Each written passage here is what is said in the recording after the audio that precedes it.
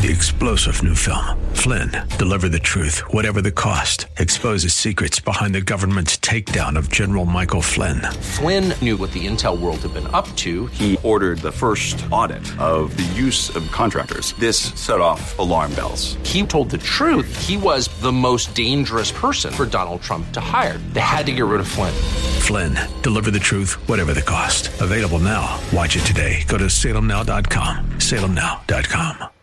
Healthcare Now, paid for by Integrated Physician Network. This program is recorded to air at this time.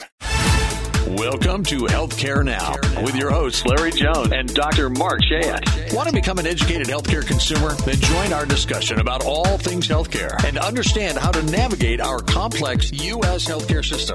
Now, let's join our hosts in the Healthcare Now studios.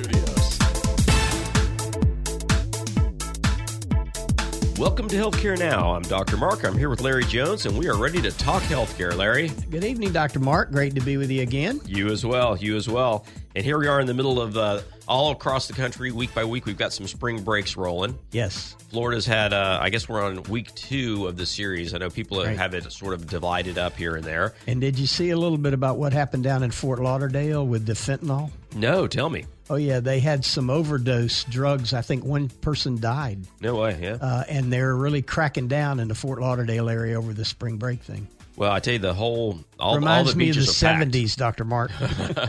If you can remember the 70s, you're doing pretty well. You're doing pretty well. No, it's going to be crowded, and as that crowd picks up, everybody sort of has to go back to are we going to see more issues with COVID? We haven't seen a lot of things happen here in the U.S. No.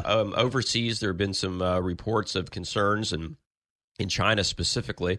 But we haven't seen much going on. But that doesn't stop the news, the FDA, and the vaccine companies. Right. We've had a few announcements. You can pick those up. Yeah, the FDA approved remdesivir to treat high risk outpatients with COVID-19, and that had not been done before, Dr. Mark. No, they were using it as inpatients for a while, and they actually got pretty good results. Right. But outpatient care, I mean, I don't know that it's a big deal as far as what needs to be done. I think they were doing just inpatient just because of volumes, not because there was any problem with the medication. Well, so that came up. Yeah, it's an antiviral drug which carries the brand name Veklury, Veklury. And it's already approved for inpatients, but now it's being used for people over the age of 12 that weigh over 88 pounds at high risk of developing severe COVID-19 in outpatient facilities. Right. So are they doing it not preemptively? They're doing it to treat the high risk folks. Okay. Correct. So they're doing it preemptively. Correct. Yes. So if they think they have any symptoms, what's the indicator that they actually take it? I wonder. We'll have to look into that. Yeah, well, it says that FDA said that remdesivir, this outpatient procedure, is not a substitute for vaccinations and boosters, but the drug will booster the arsenal of therapeutics to help treat high-risk patients. Right. So and maybe even this new subvariant. Well, so I heard them call it the Omicron that B2 again. B2, yeah. And so we saw B1, 2, and 3 were already evaluated. And this is sort of where the data gets crazy, because first we heard the Delta Omicron hybrid, which didn't make any sense. Right. And now what looks like is kicking up in China especially is this B2, yes, which they identified the same time they identified Omicron that we heard about. It was just that one was the one that took heart. Well, the B2, I think I saw in the news last night that it has actually been indicated in 7 states, but 33 states that were checked had no Omicron B2 at this time. Yep. So we'll see where the numbers go, but there was definitely not any data when they first discovered it. So this is going to be the first time that we see some data that is connected to it. But along those lines, we were just talking, I think it was last week, about how the companies were pushing for the first dose, but there wasn't any data, and we weren't looking at the Israeli data. Well, they're finally talking about some of the Israeli data. Yes. So in Israel, a new study with 1.1 million subjects suggested that if they got that second booster, or if they were looking at the Pfizer BioNTech, so that's the 4th shot. Yes, that it actually did decrease the chance of severe illness over people who had just gotten 3 doses. Right, and you had indicated, I think, either last show or the show before that why weren't the FDA and the CDC looking at some of these Israeli studies because they were adaptive to the U.S. Yeah, system. It's definitely information that we can use. They're using the same vaccine.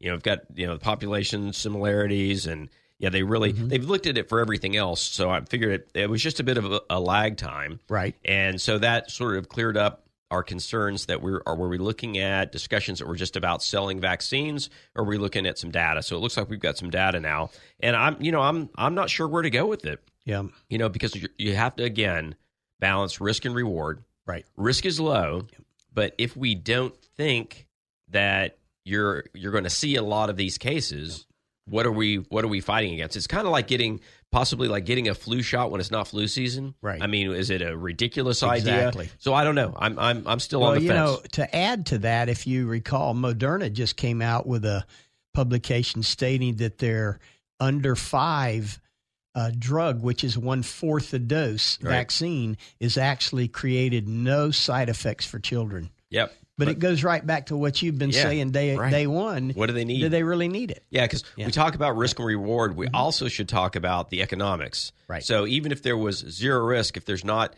considerable reward, there's still a cost involved. Right. And so we don't need to we don't need to push the envelope there. But again, a little bit of time. We just had 1 week pass, right? And we got new information. Yes. And that's been the story of this entire pandemic, as we learn so much week after week. We need to have a little bit of patience, before we jump right in with both feet. Exactly. Well, we talked about that fourth second booster. Yeah, fourth dose, second booster. It's all the same. Yeah, that's right. And you wondered, is that just a marketing ploy by Pfizer? Right, right. And who knows? Maybe it was. Maybe they were looking at the data. According to the Israel study, it isn't. Well, right. Yeah. Well, it doesn't mean it wasn't. It just means that they were right. They got lucky.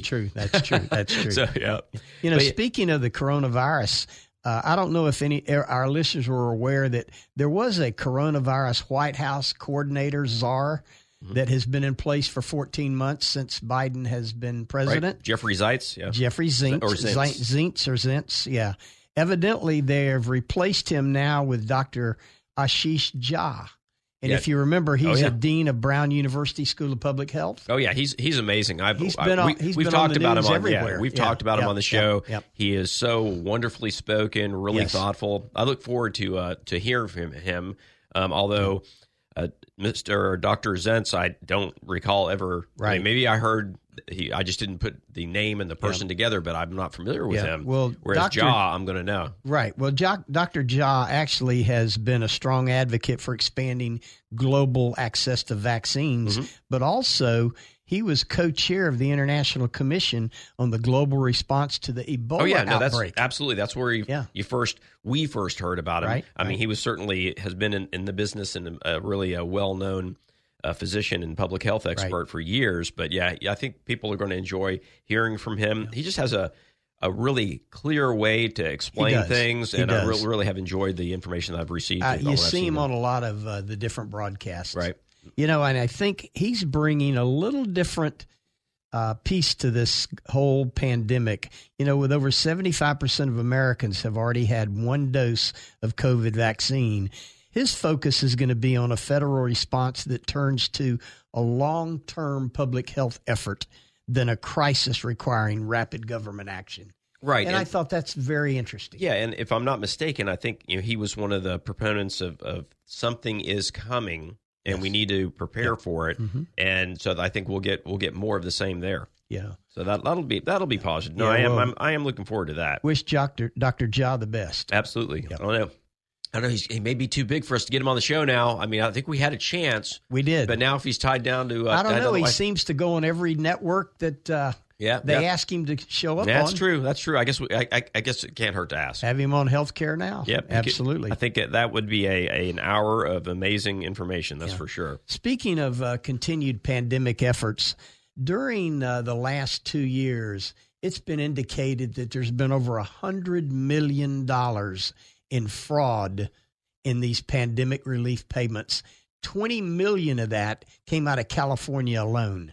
Really? And so now the Justice Department has announced that Associate Deputy Attorney Kevin Chambers is going to head up this fraud enforcement to try and crack down on some of these COVID-related fraud events. Oh, really? Yeah. So then is he focusing is that nationwide? Nationwide. Interesting, yeah. Interesting.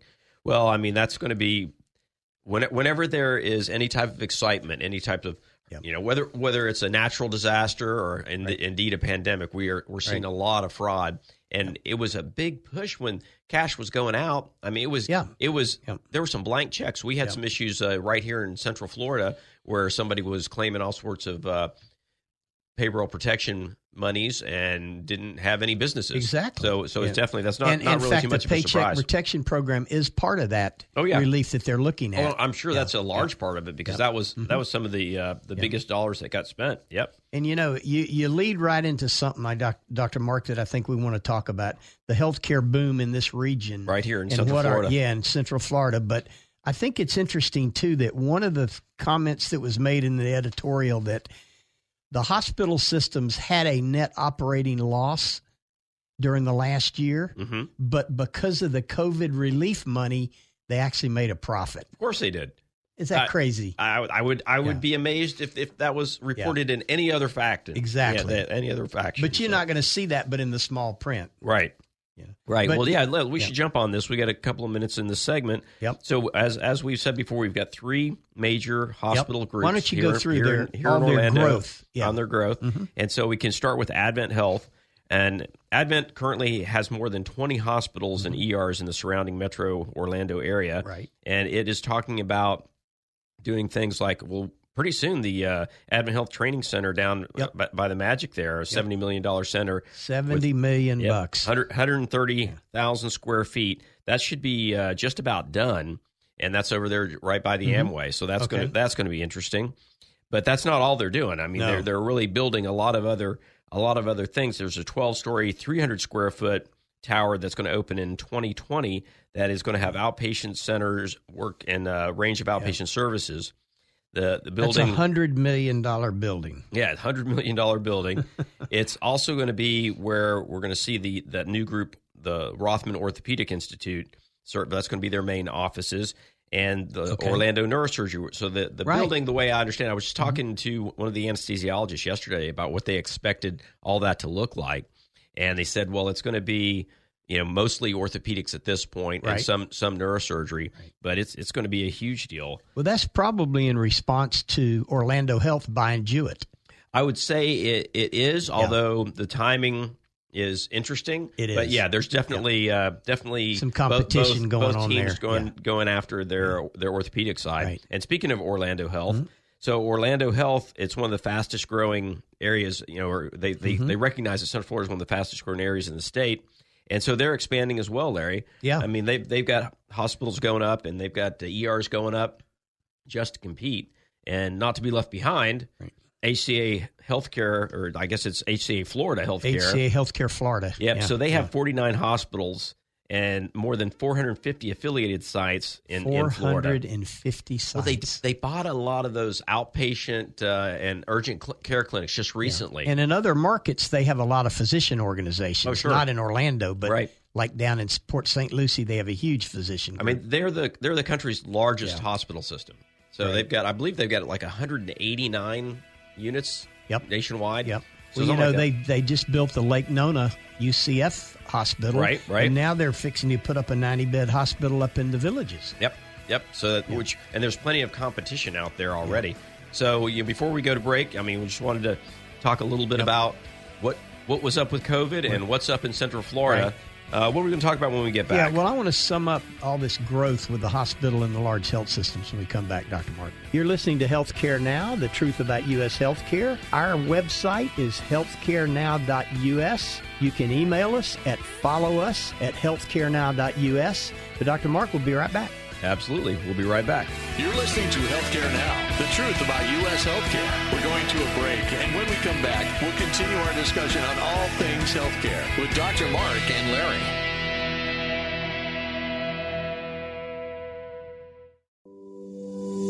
The Integrated Independent Physicians Network, preserving and protecting the independent practice of medicine since 2015. Join the movement with us. ipnetworkflorida.com. Navigate the healthcare process like never before. Due to popular demand, Healthcare Now is also airing on Thursday evenings at 7 p.m. Join me, Larry Jones, and Dr. Mark on Healthcare Now, Thursdays at 7 p.m. and Saturdays at 1. AM 950, FM 94.9, The Answer, and at theanswerorlando.com. Take The Answer with you wherever you go. TheAnswerOrlando.com. Tune in, iHeart, and Odyssey.com. News, opinion, passion on the go. AM 950, FM 94.9. The Answer. Welcome back to Healthcare Now, the truth about U.S. healthcare. And now let's head back into the Healthcare Now studios with Dr. Mark and Larry. Welcome back to Healthcare Now. I'm Dr. Mark. I'm here with Larry Jones, and we're going to, excuse me, Larry, we're going to talk a little bit about finishing up that Central Florida healthcare growth. Yeah, you know, it was interesting that all the things that you went through on that, millions and millions of dollars in health system growth. Yes. Is that just an opportunity to continue to exploit patients and consumers with facility fees, Dr. Mark? Well, I think it's a result of the fact that there are monies out there. Yes. So we have nonprofit hospitals. HCA is not a nonprofit hospital. It's for profit. That's right. But we have nonprofit hospitals, and if they have monies, they can spend them to expand. Yep. So that doesn't count as, profit. So I think that's a big part of it. Yep. I also would say that Central Florida is growing more than probably anywhere in the country. It's crazy how these health systems are expanding. Well, I mean, just the people, just our population continues to grow. And, back in the late 90s, early 2000s, we had a huge growth phase, and it didn't really drop off tremendously, but it slowly went down. But now after the pandemic, we're seeing people moving to Florida at a clip that we can't keep up with. And not only that, you're seeing not only these ancillary facilities like urgent care, ER, freestanding ER, even new hospitals, imaging, spine center, you mentioned cancer center. Right. We're also seeing large physician office complexes popping up. Yep, which we haven't seen for a long time. That's right. So, I mean, there's no question there are dollars that are being fished for, and there's serious competition in this city. Yep. And when you look at other moderate and large-sized cities, I mean, things have gone in different directions. Usually there's one dominant player that sort of takes over the whole playing field. You got two here. So we got two here and HCA. Right? AC coming on strong. Right. Yeah. So it is. It's always been an interesting market here in Orlando, and I think it's for the better when it comes to competition for great health care and bringing in, great providers, because they look at this like, well, if one facility has it, it's the CVS, Walgreens of healthcare. We're going to talk about Walgreens in a few minutes. Yeah, we are going to talk about them in a different light. But yeah, I think there's a lot of things going on there. But clearly, so Dr. Mark, what does all this building do to our independent physicians, who really, in my opinion, is the answer to reducing long-term health care costs? We're working completely separate of that process. Right. That is the antithesis of what we're doing. And certainly we need hospital beds. We've talked about this all the time. But fewer and fewer hospital beds would be, by percentage of population, or would be your goal. Right. You'd hope for more outpatient care that kept people out of the hospital.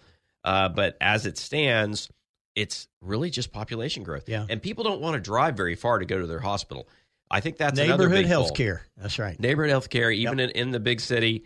And so if you've got one of the big players moves out to an area, say like a Lake Nona, right? Well, both the other players want to be there. That's right. Because they are going to lose brand. And they are. And they are that's moving exactly. there. Yeah. And so you could argue that might be take the horizon over on the west side. Right. I call it Lake Nona West. Yeah. Over there off of 429. Right. And everybody's talked about, whether they were going to do freestanding ERs or full Orlando Health's already built a hospital in there. Yeah. That was sort of the discussion when HCA was talking about the hospital in Lake Nona. Mm-hmm. Orlando Health already had that plan in place for just a few miles away. Right. So a lot of it, I think, is that kind of competition, and it's going to get to a point where two hospitals, you go down to Osceola Regional, and you can see Florida Hospital's Advent print from the parking lot. It's right there. Yep. So you got to wonder, what is the limitation there? And certainly right now with hospitals losing all sorts of money on one side of the spreadsheet, but gaining it all back with the government support, they're still making money. They're still showing their coffers growing. Yeah, and then the one thing we didn't talk about with all this growth and boom in healthcare, particularly in our region, is the health systems getting into hospital at home and home care. Sure. They're all buying hospital at home systems. They're putting doctors and nurses and diagnostic facilities all in the home. Right. You're right. Neighborhood health is here to stay. It is. And make no mistake, the hospital systems are medical delivery systems. Right. And they are going to have their hands deep in everything that we've talked about, everything we talk about on this show.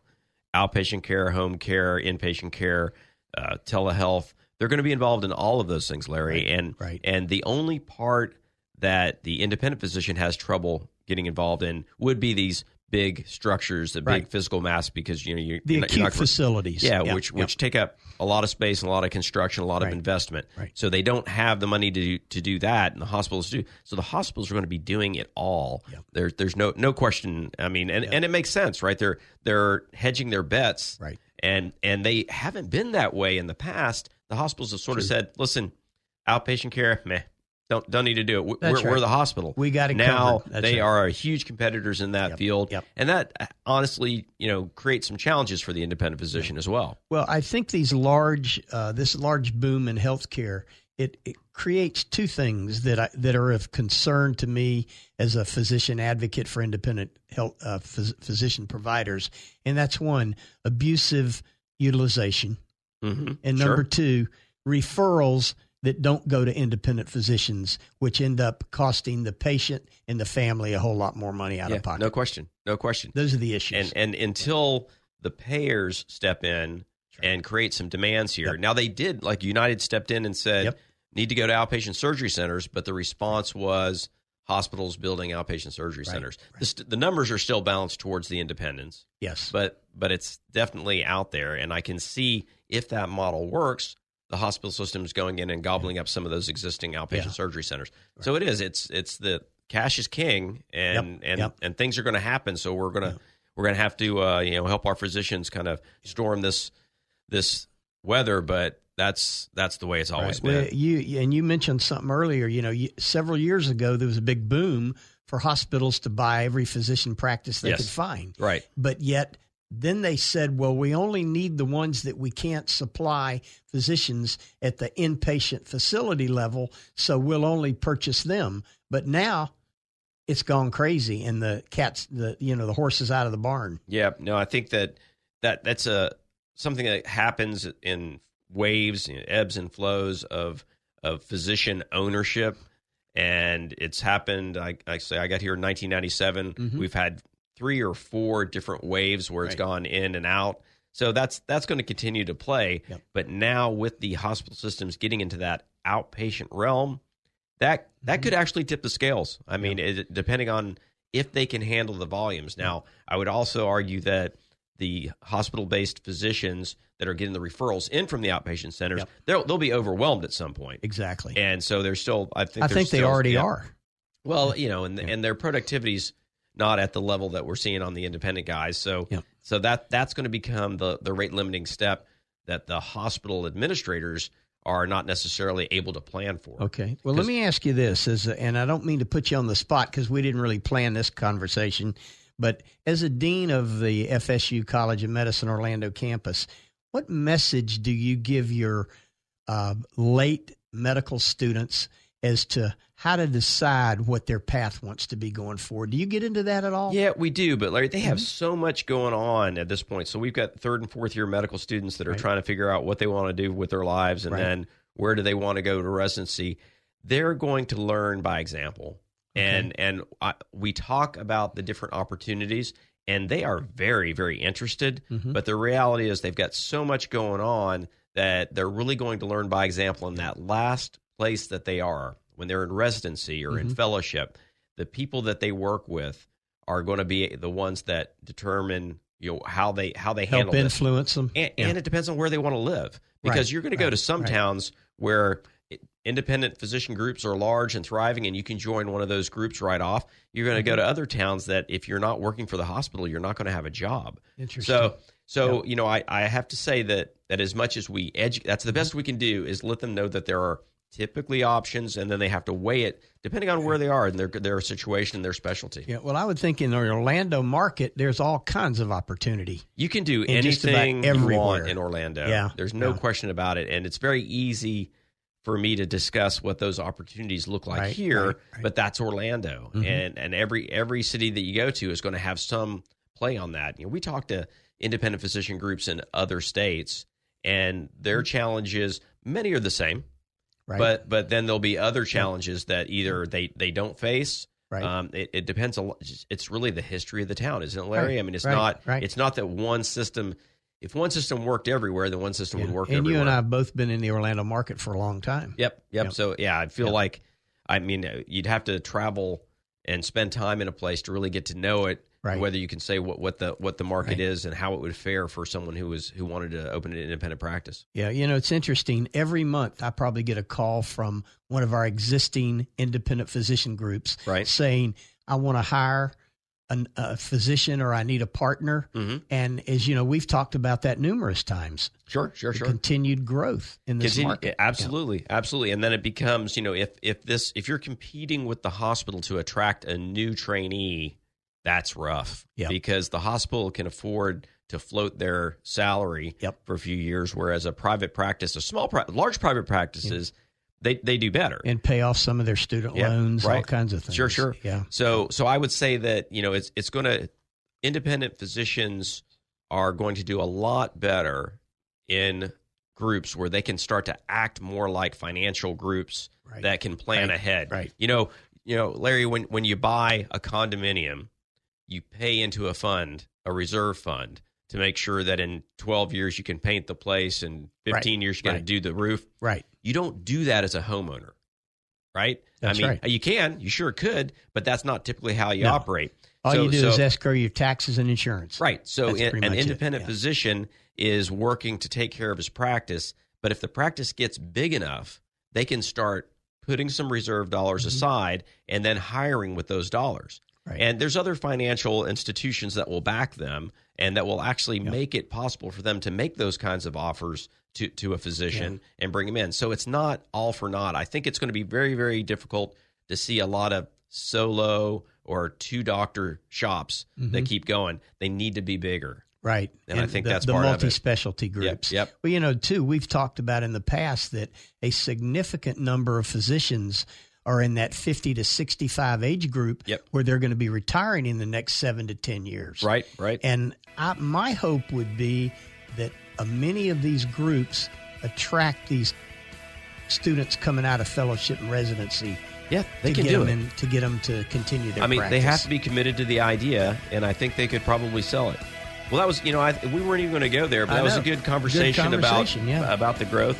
When we get back, I think we should talk a little bit about some of the lawsuits going on across the country. We got a couple going on. A couple of interesting things. And we're also going to talk a little bit more, as we indicated last week, about health equity. You're listening to Healthcare Now, the truth about U.S. healthcare. Our website is healthcarenow.us. You can email us at follow-us@healthcarenow.us. But Dr. Mark will be right back. Sounds great. We'll be right back.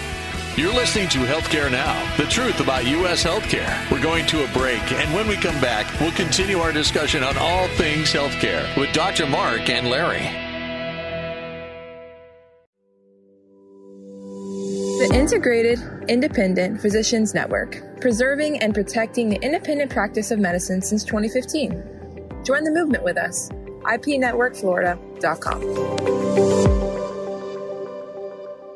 Navigate the healthcare process like never before. Due to popular demand, Healthcare Now is also airing on Thursday evenings at 7 p.m. Join me, Larry Jones, and Dr. Mark on Healthcare Now, Thursdays at 7 p.m. and Saturdays at 1. AM 950, FM 94.9, The Answer, and at TheAnswerOrlando.com. Take The Answer with you wherever you go. TheAnswerOrlando.com. Tune in, iHeart, and Odyssey.com. News, opinion, passion on the go. AM 950, FM 94.9. The Answer. Welcome back to Healthcare Now, the truth about U.S. healthcare. And now let's head back into the Healthcare Now studios with Dr. Mark and Larry. Welcome back to Healthcare Now. I'm Dr. Mark. I'm here with Larry Jones, and we finished up a little discussion about practice development in a sense. That was a great discussion, Dr. Mark. It was kind of impromptu, but I hope the listeners liked it. Yep. And we're going to go on to talk about some interesting stuff. We talked about the surprise billing. Yes. And so there was a big win for Texas physicians in court in over this idea. Over mainly radiologists. Yep. Yeah, well, what the dispute was that they believe that through the Texas Medical Association, they put a lawsuit against the Biden administration and this surprise billing ban in the U.S. District Court. And the whole Judge Kernodle agreed that the dispute resolution process detailed that in the surprise billing final rule that it violated the Administrative Procedure Act governing the process by which federal rules can be governed. See, this is why I'm not a judge. I know. Yeah, I mean that just that two sentences there kind of works it out. Yeah. But so the Texas docs sued the feds. Yep. They charged that the administration failed to follow congressional intent in its interim final rule, spelling out how it would settle these quarrels. Yep. And lawmakers recommended that they go into a robust dispute resolution process. Yep. Right. And that could take these factors into account. Right. But the medical association believes that it's too much on making them qualify that qualifying payment amount, and which is all set by the insurance company. So if it's set by the insurance, it is what it is, right? And so that's going to be part of the argument coming back. Yep. So I don't know, that outcome is going to be interesting, but the American College of Radiology is picking up that fight as well. They are. I don't think it's going to impact where the Surprise Billing Act actually in the law went to. No, but if you recall. It certainly will help in the way of copays and deductibles and coinsurance for patients. Right. But I thought this was interesting. Yeah. And, well, you're going to have to follow along and see where that goes. And I do know that because one of our other business partners is a radiologist. Radiology in the independent sector is being hit so hard by reductions in CPT code reimbursement that this is probably just a spinoff of that. Yeah, just looking at other ways to stay alive. To try to really survive. No, it is tough. So we were talking earlier about wondering why Blue Cross Blue Shield's drug plan doesn't include Walgreens. Yes. So you may have figured it out with this story. Well, the Blues plans sued Walgreens over alleged drug fraud, Dr. Mark. And the Blues plans across the country on this past Tuesday accused Walgreens of inflating prescription drug prices by submitting false statements and omitting facts about its payment ceilings. Really? Yes. So how does that work? So they put forth, somebody comes in, they have a prescription, and they're going to get it filled. Right. And so Walgreens is actually upping the cost. Well, here's the game they played. Mm-hmm. There is this fee out there called usual and customary charge. Right. Well, that's defined, but then they decided that they were going to start a prescription savings club and allow cash prices with big discounts, but yet they were continuing to charge the usual and customary to Blue Cross Blue Shield. And it resulted in millions and millions of dollars over the last 10 years, all the way back to 2007. Okay, that's not even complicated. I know. So basically, they're getting the insurance money at $100, and then charging the client $50, and just keeping the extra. Right. And evidently, the Blue Cross Walgreens relationship, from what I could tell, and it didn't say that in the article, had some kind of a favored nations clause. So if they're charging less to anyone else, they've got to give the Blues those prices. Right. And so they created this prescription savings club, the PSC, to kind of thinking that they could get around all that with the payers. But they can't. But they're going to lose big time. Yeah, they're going to be paying out big dollars for that. But I often wondered when you look at a Blue Cross plan, even the supplement and the Part D does not include Walgreens in their program. No, I know. Yeah. I was on Blue Cross Blue Shield some years ago and had to move out to. You did. Yeah, so you experienced that. We did experience that. But I never thought. I think I just thought that some places, go other places, and I noticed that so CVS is Aetna.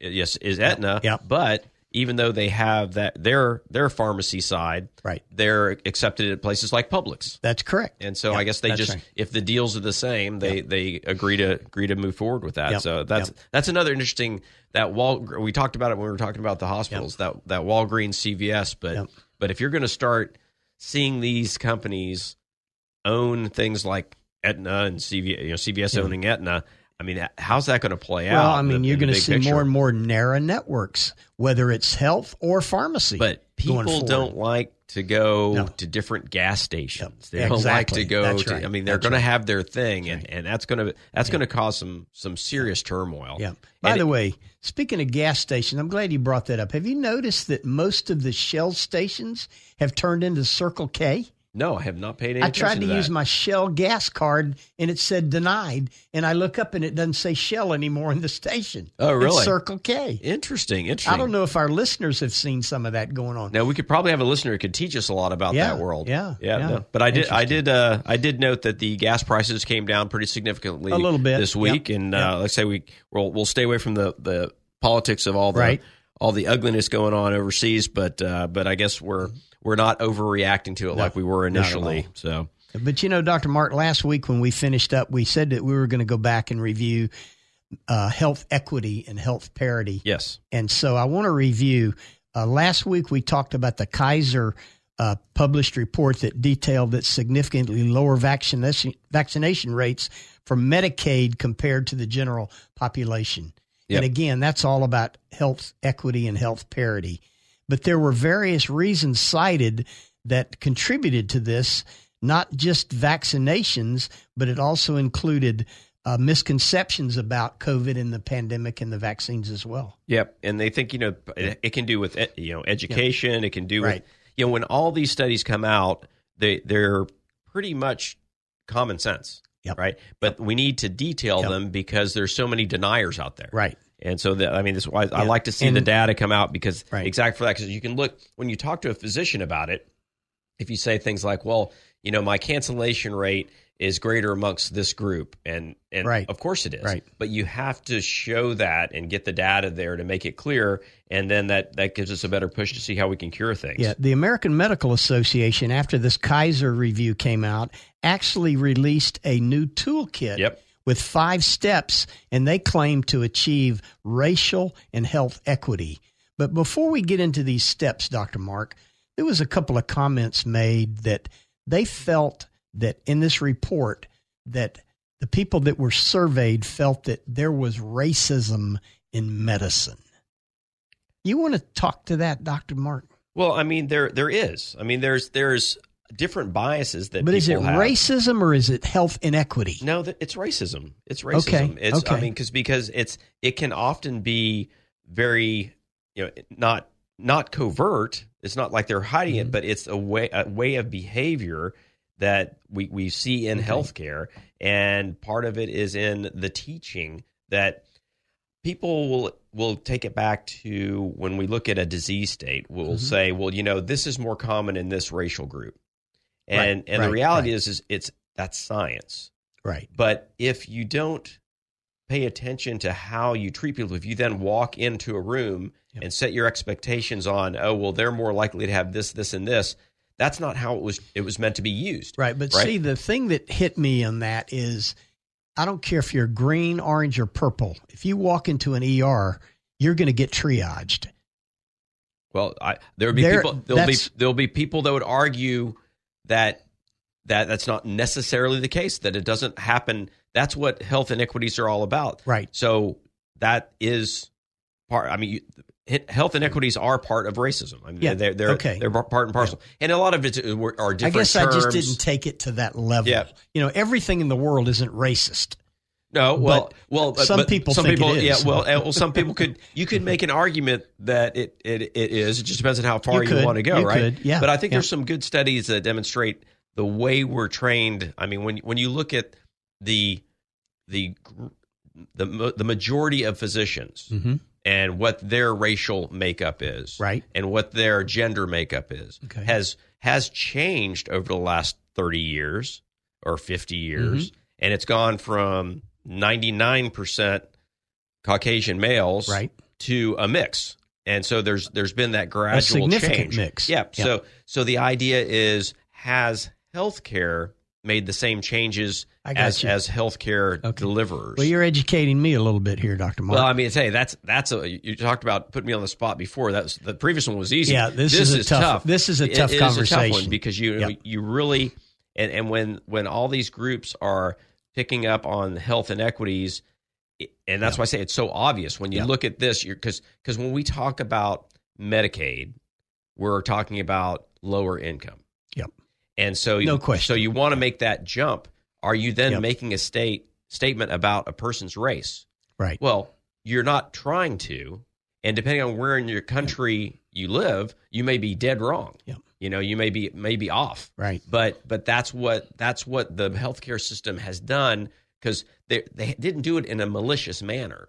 They're just trying to using descriptors. And I'm not thinking of it in a malicious manner. Yeah, but when you throw the word racism in, that's a bad word. Yeah, you know, it's interesting. The president of the American Medical Association, Dr. Gerald Harmon, actually made this statement: "Is these toolkits are going to hope to identify, prevent, and eliminate racism in our health system." Right. Well, and I thought that's a pretty strong statement. That's a pretty lofty goal. You know, I told you I heard him speak here in Orlando just recently, and he's a 3-star Air Force. Is he really? Yeah. Oh wow. Okay. Man, I don't want to get that wrong. But I know he's fairly new as the president of the AMA, but right? Really, really interesting man. Very well spoken. Very, very spirited. And there are a lot of things that the AMA does that we feel doesn't represent the opinion of the physicians. That's right. This one does, without any doubt. However, that's tough, man. You can't say you're going to destroy something that is so deep, because you don't want to turn around and go, "Hey, we put this toolkit together. Y'all do the rest." Right. Or we did this. It's cured now, because it's not cured. It is an ongoing piece. Exactly. It's like treating any cancer. We've got to figure out the right way to do it. And, they come up with a therapeutic agent for cancer, and then they got to figure out, okay, we can actually cure some people, but now we got to figure out if the poison is too much and figure out how little. It's the same thing here. Yep. We need to address this individual by individual. It needs to be taught in the schools. Right. It needs to be carried out, and it's got to be policed. And then we've got to figure out what's too much, right? Exactly. And we will what's get it over right. the top. Yeah. Yep.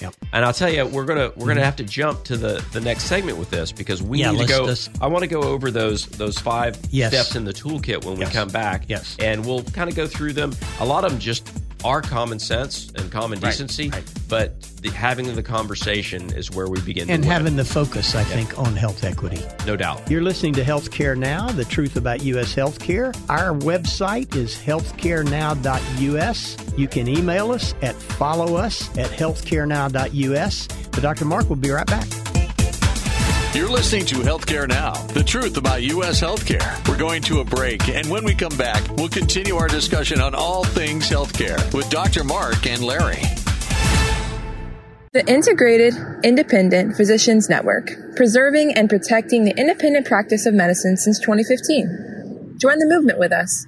IPNetworkFlorida.com. Navigate the healthcare process like never before. Due to popular demand, Healthcare Now is also airing on Thursday evenings at 7 p.m. Join me, Larry Jones, and Dr. Mark on Healthcare Now, Thursdays at 7 p.m. and Saturdays at 1. AM 950, FM 94.9, The Answer, and at theanswerorlando.com. Welcome back to Healthcare Now, the truth about U.S. healthcare. And now let's head back into the Healthcare Now studios with Dr. Mark and Larry. Welcome back to Healthcare Now. I'm Dr. Mark. I'm here with Larry Jones. Larry, we were in the middle of a discussion about healthcare inequities. That was getting a little heavy. It's getting a little heavy, but so I think the point that we were discussing about, is it racism, is it not? Right. So there's a thing called implicit bias, okay? And that's become a very popular topic in healthcare and other industries. But basically, it's that unconscious bias that we have because of how we were raised, how we were taught, what we learned in books, what we learned on TV. Right. So when you walk into a room and you see another human being, you're not necessarily making a conscious judgment, but there's some unconscious things that are going on that you may pay attention implicit bias. Okay. So interesting. So you may be looking for things that you think are going to be there that aren't there, or you might see that they're there and they're not there. Right. And again, not a purposeful issue, but it's still an issue nonetheless. And we think the experts really agree that this is a huge part of these health inequities. Okay. That is more than just money. And that's even important. though it may not be a conscious discrimination. It may not be an evil, purposeful thing, but those would argue that if you don't pay attention to address it, that you are being bad, you are being evil. So that's where it sort of comes from. Very, very good, Dr. Mark. In fact, let's jump into what these 5 toolkit steps are from the AMA. Right, and the first one falls right into this. Mm-hmm. Leaderships must set up and commit to taking meaningful action. Right. Okay, so groups have to sit down and say, we're not just going to talk about this. Right. We're going to define it. We're going to create a plan. We're going to check the plan twice. We're going to put it forth and make sure we're doing right. Well, that toolkit emphasizes a 2-phase path for hospitals and health systems to transform organizational equity goals, Dr. Mark. Well, you're changing the environment. Yeah. It's a big change, sure. So number 2 is traditional organizational approaches to equity can be transformed by commitment to learning. And isn't that what we're talking about here? That's what we said. And I didn't read this first. Yeah, so we're talking about this has to be taught. It can't be – it's almost like it has to be untaught. Right. Because it's been taught by example for decades and generations, and so now it has to be untaught. And so that commitment and a level of acceptance that there's a better understanding in racism in medicine now, and it's gaining a new perspective. And this toolkit, it may become part of that. I think people just have these conversations, and we're having this conversation. It's hard to wrap your hands around it. It is hard, yeah. So the idea is toolkits like this make us better at actually getting something done. Well, let me hit one particular thing when we talk about commitment to learning. The toolkit has sessions in there to explore knowledge gaps regarding health equity and racial equity. Yep. I thought that was interesting. Yep. No, it is. It's because you need the data. I mean, most people that are in medicine are data driven. They've gone through a lot of education. I'm not just talking about doctors, nurses, nurse practitioners, PA, everybody. And so you need those numbers, and you need to believe them. Well, you just jumped into the third one, Dr. Mark. Data can illuminate inequities. Yes. And we look at that in our own book of business that we manage, tens of thousands of patients within our own organization. Sure. Absolutely. We look at the data every day. Yep. And we don't. And one thing that we do not do is we do not look at race as an explanation for anything. That's exactly right. So if someone was to take the number of our patients that have diabetes and they were to look at their it down. Gender, they may get some data, but that's not what we're looking at when we're looking at outcomes. Yeah. We're not allowing someone to go, they had a bad outcome because of this. And that's where you wipe out the inequities when you say, no, everybody should have the same level of outcome. Right. Yeah. And that's exactly what we're looking at within our clinical team is making sure that the outcomes and the care gaps are filled among all of our patients. Yes. It doesn't matter who they are. Doesn't matter who they are. Doesn't matter what their insurance is. That's right. And that's what's happened. On the flip side, people do all sorts of studies to explain away what is probably only partially responsible for what's going on. Right. All right. What's the next one, Larry? Well, the next one is a clear path towards how to achieve these health equity goals. Right. So there has to be, because it does get the conversation's difficult. And people are like, well, I got to do my EMR. I got to do this. Yeah. How am I going to concentrate on this? And that's exactly what this roadmap that they built in this toolkit, they call it a SMART project, S-M-A-R-T, and using specific measurable, achievable, and relevant data to come up with time-bound goals. Yep. Okay. So that's SMART. So I know our listeners can't see that written down, but that's the acronym. That is the acronym. That's cool. Yeah. That's a pretty busy acronym. I'm going to throw that out there. It is. Yep. And then the last one is targeted quality improvement efforts should be undertaken across the healthcare system to advance racial justice and health equity. And I'm not tooting our own horn, but within our organization, I think we do practice that. Well, the reason we do it almost inadvertently. Right. Because what we're interested in is outcome. We're an outcome-driven organization. And we're graded by quality score. And we believe that we can change outcomes by the way we behave, right? We're not just saying by the way the patient behaves or who they are. Right. And that's what gives us that level where we don't even have a chance to demonstrate implicit bias because we don't walk into the room and see them. We're looking at outcome data.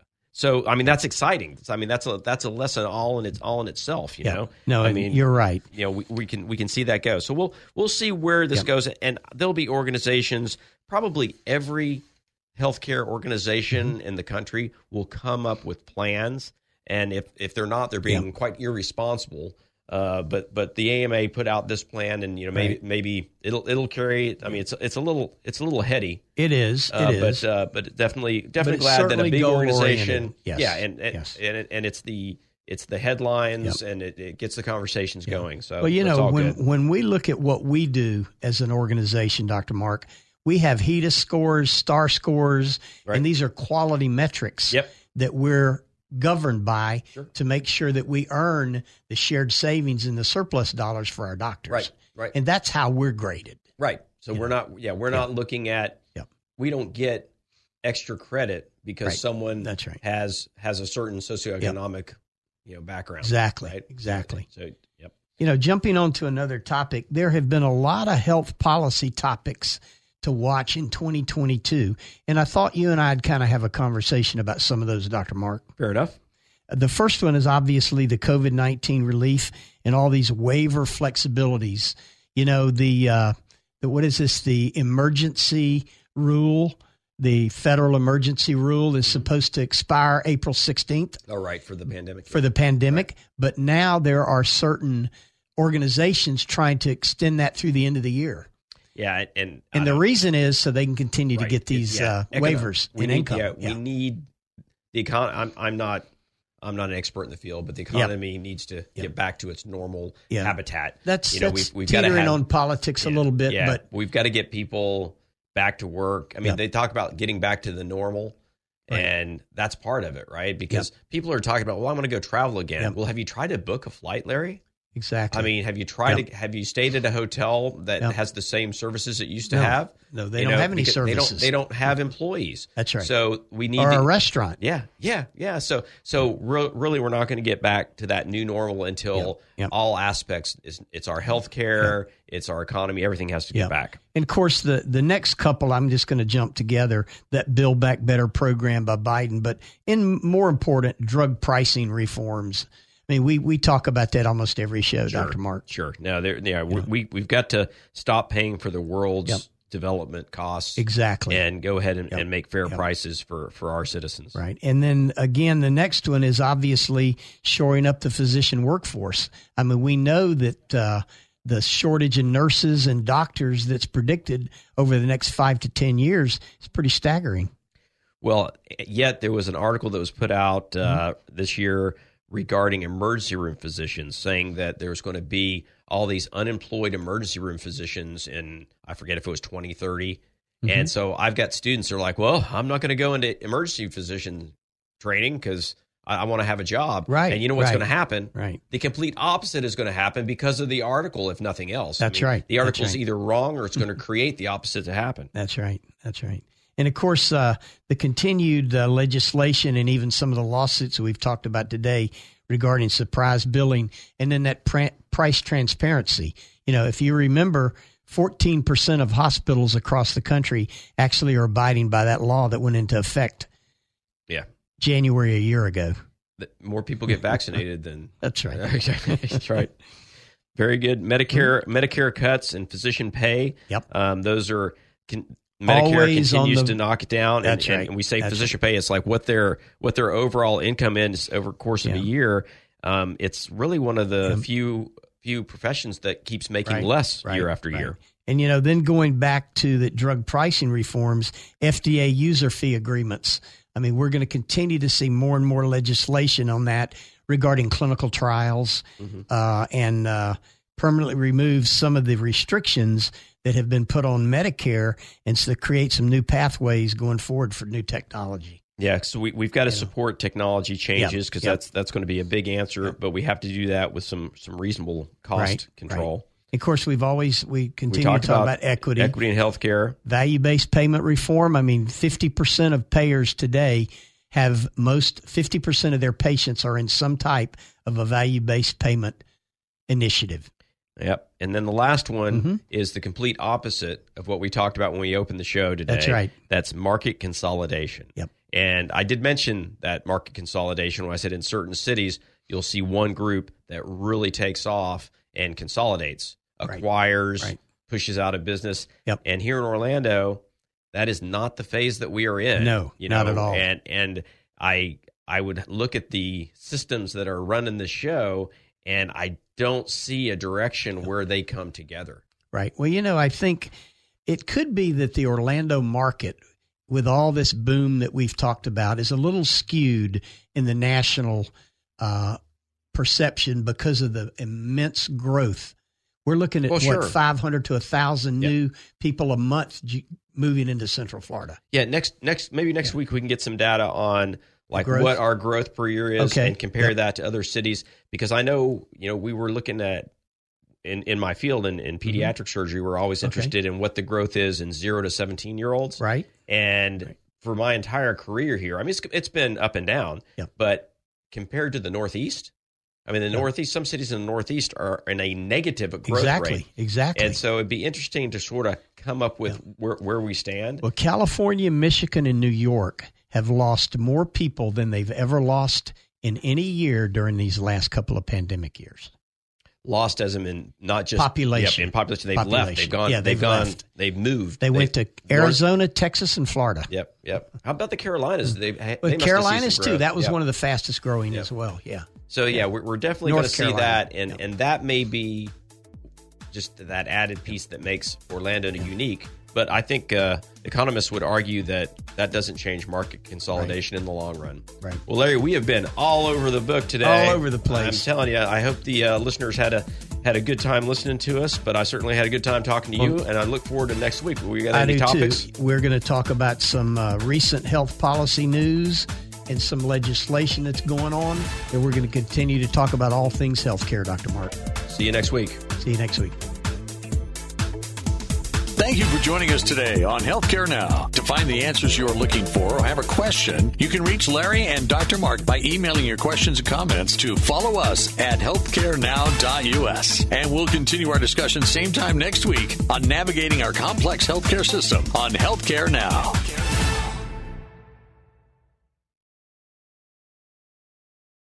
Three-star General Michael J. Flynn, head of the Pentagon Intelligence Agency, knew all the government's dirty secrets. He was one of the most respected generals in the military. Flynn knew what the intel world had been up to. He understood its funding. He ordered the first audit of the use of contractors. This set off alarm bells.